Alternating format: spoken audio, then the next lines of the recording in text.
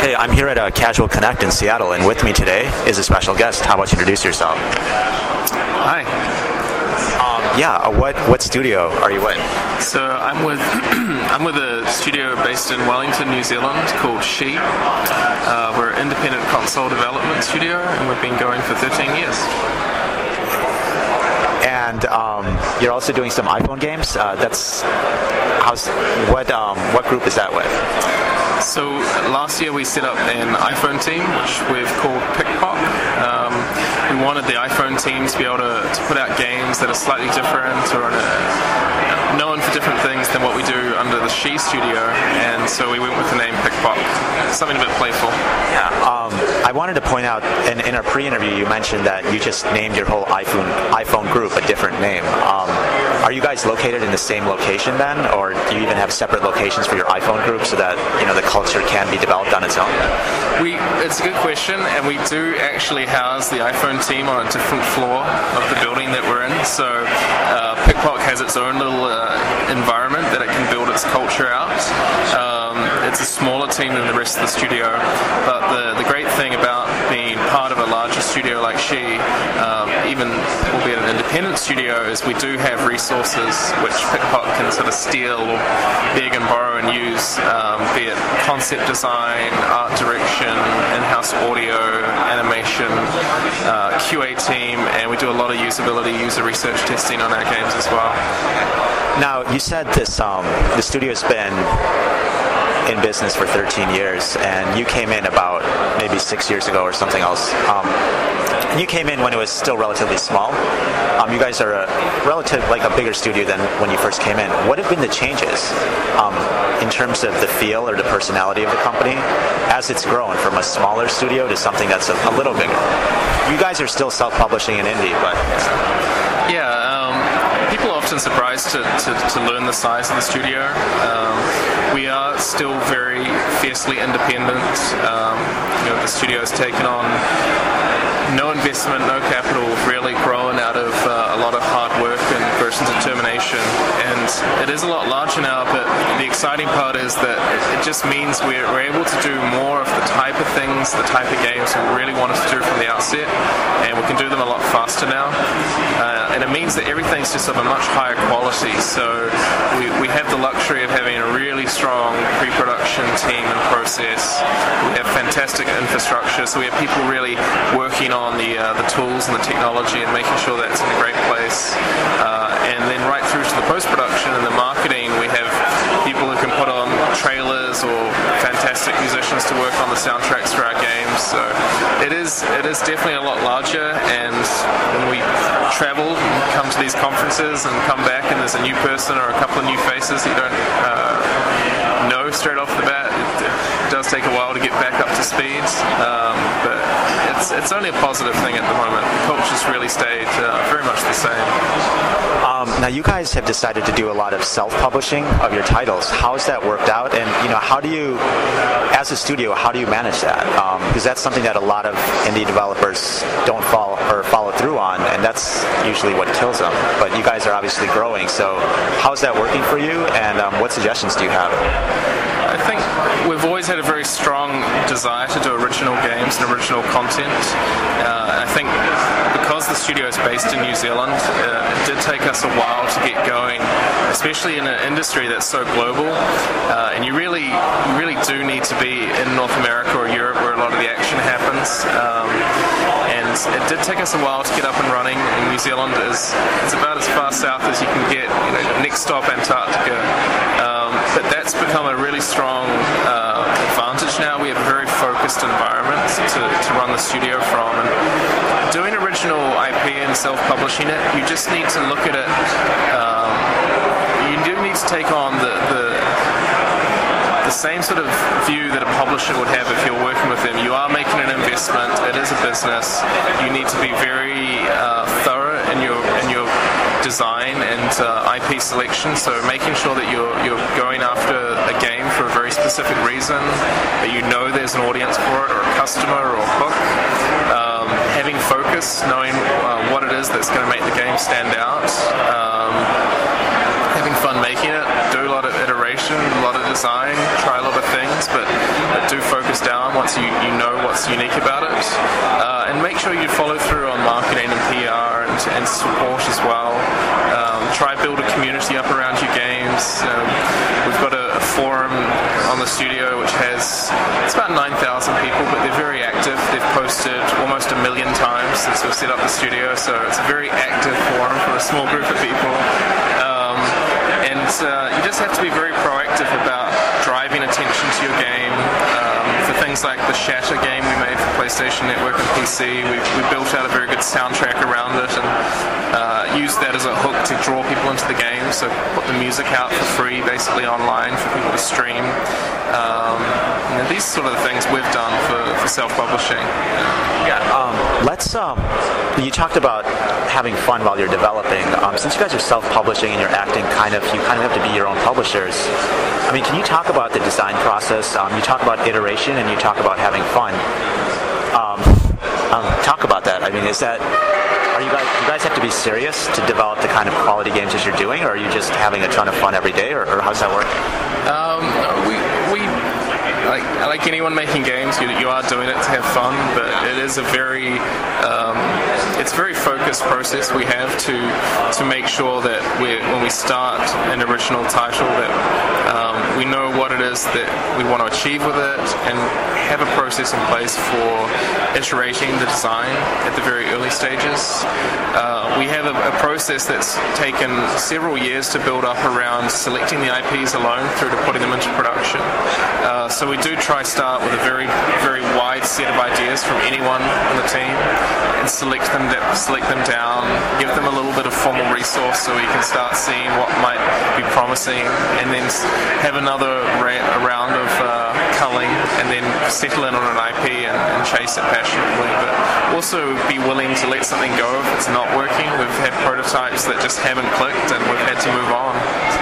Can you talk about the user testing, user iteration that you also mentioned? How does that play into your design process? So we're very focused on usability testing as a studio. We were fortunate to have a fantastic woman, Tracy Seller, set up our user research lab and run usability testing on a PSP game we did in 2004 called Gripshift, and it was a very interesting process. We learned a lot of lessons. Straight after doing that lab and setting up the process, Tracy was actually recruited to Microsoft Game Studios. She's very talented. She's still there today. But basically, it's not focus group testing. We're not trying to see if people like the game. We're just trying to see if they can comprehend what they're supposed to be doing. Trying to see if there are any barriers to the enjoyment of the game, and if there are, we want to remove them, because there's so many games today that people come across a barrier, they get frustrated, and they put the game down and they go find another one.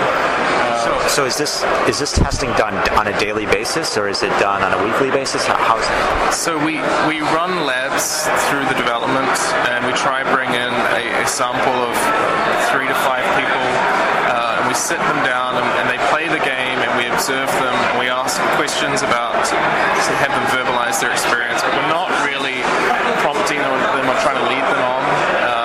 We don't do it daily because you do need to identify issues and then resolve them, and if you're doing it daily, you might not have enough time to actually keep making the game. But and over time, with our in-house usability expert, you start to build up an awareness from the outset of what might be an issue, and so we can actually identify things to look out for, even at a paper design phase. There's some interesting paradigms just across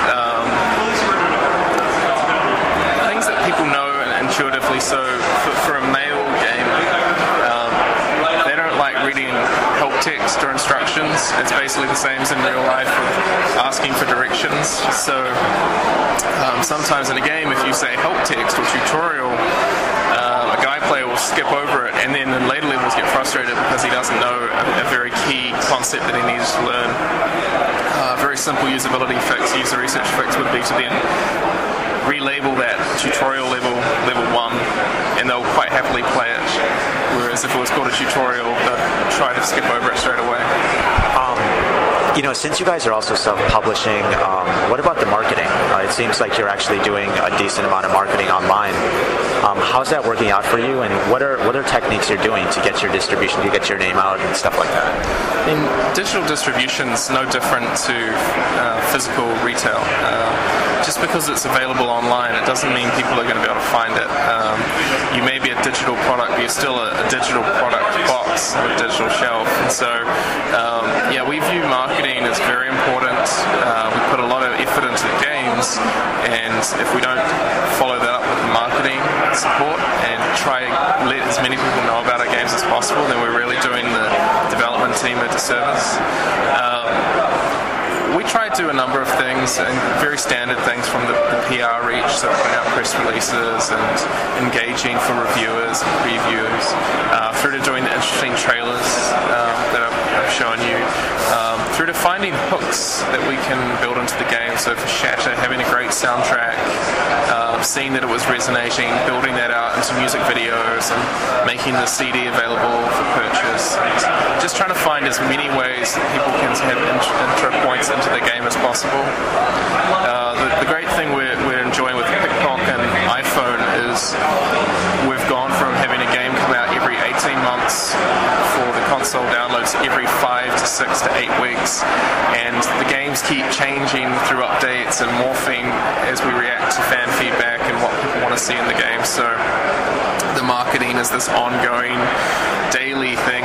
We're really trying to work out every day what can we do to sort of make the game stand out and get attention, picking up reviews, updating the store text, that sort of thing. Let's transition then into Pickpock and the iPhone games. You've seen this mini studio within your main studio. What is the cultural difference? What would you explain as the cultural or development difference between developing for iPhone games versus even these, Sony PlayStation or something else type of game? I think the main difference is you just have to be a lot more nimble. You have to be willing to update your apps and games. I mean, fundamentally, it was a big shift in culture to go from a point where when the game was done, and everyone congratulates themselves and watches the reviews flow in. The iPhone game, when the game's done, it's not done. When you first release it, it's just beginning. If it's successful, you want to support it, you want to update it. Apple makes it very easy to put new modes and updates come through. So that was a big shift.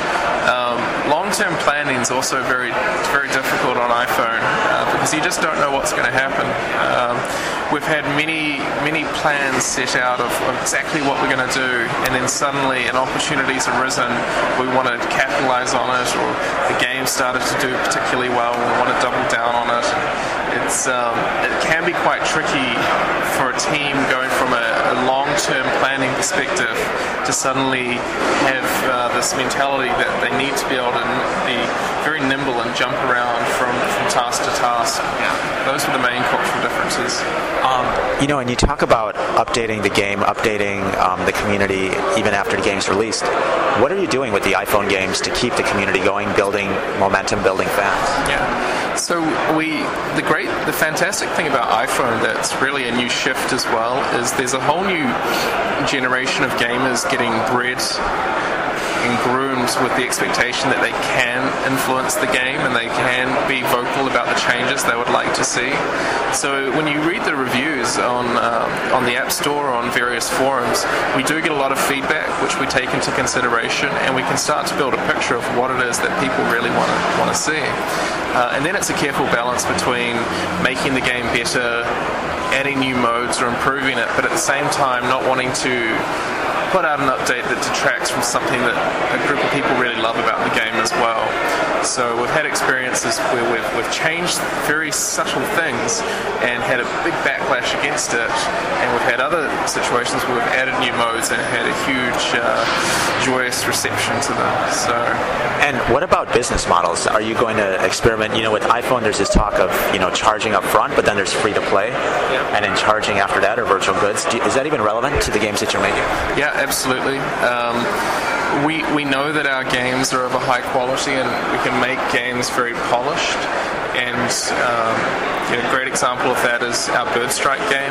We released that at 99 cents. We generally stick to a 99 cents price point. And we did a free promotion with OpenFaint, and we were OpenFaint's free game of the day. And in the space of 3 days, we had 1.3 million downloads, and we were the #1 free app on the US store. So we know that people like our content, and we're going to start exploring a free-to-play model. So, see if we can draw as many people in with the quality of the experience, and see what we can do there. I think it's a new, exciting place when you can just remove those barriers to entry to free. And if people really love your game and really like it, you're going to find a way to monetize it and make the model work. In terms of any other surprises with iPhone, any other suggestions then for people who are going to do iPhone? Have you looked at Android? What are your thoughts on Android versus iPhone? Since you're outside the US, it's a different perspective. Yeah, well, when we started iPhone development, we were really attracted to the simplicity. There was one SKU to speak of. There was one platform to make the games for. And it has got quite fragmented now as a landscape. You've got iPod Touch, iPhone 1G, 2G, 3G, 3GS, iPhone 4, OS 3, OS 4. I think it's getting more complex as a landscape. We are looking at how we can bring our content to other platforms that are of a similar power in terms of the hardware and input devices, and we are going to bring our games to Android. We made an announcement a couple of weeks ago that we're going to partner with OpenFaint again to bring our games to Droid. I think it's very exciting the speed at which they're growing their market. It's obviously a bit more fragmented than Apple's, with just the number of handset manufacturers and people making Droid devices. But I think it's exciting the growth that they're seeing, and it seems like there's new ways in which you can create apps that tap the functionality of the phone in ways that Apple doesn't quite let you just now. So what's next in store then for Pickpock in terms of either new products that you can talk about, and what suggestions do you have for other indie game developers who are trying to start their own studio, or trying to ride the wave of the mobile gaming or these online gaming? So we're going to keep supporting and updating the games that we have on the store already. Our Flipkick football game's getting a great reception at the moment, and we're going to keep putting out new modes and updates for that. We're bringing our games to iPad and to iPhone 4 with the Retina display, so the HD graphics. We're working on a fairly substantial free-to-play game, which we'll announce as soon as we possibly can, but we're not quite ready yet. So what are last words that you have for indie game developers out there? So I guess my advice for indie developers would be have a plan in place, have a clear audience in place, like really think about who it is that you're going to attract with your game, because there are so many games out there. What's unique, what's different about it, and also look for people to partner with to help promote your game. OpenFaint's great. If you use their online network system for leaderboards, they can help push your game. And even look at working with another indie publisher. There's a lot of value to be had launching your game into a portfolio of like-minded content. Just being one game on the App Store or a digital storefront can be very hard to make yourself stand out. And if you publish into a portfolio of existing content, that can be a great way to sort of help build momentum a lot faster. Thank you very much. And where can people find out more about your games? We have websites up at sidhe.co.nz, sidhe.co.nz, pickpockgames.com, and we're on Twitter at pickpockgames and at ShiNZ. Thank you very much.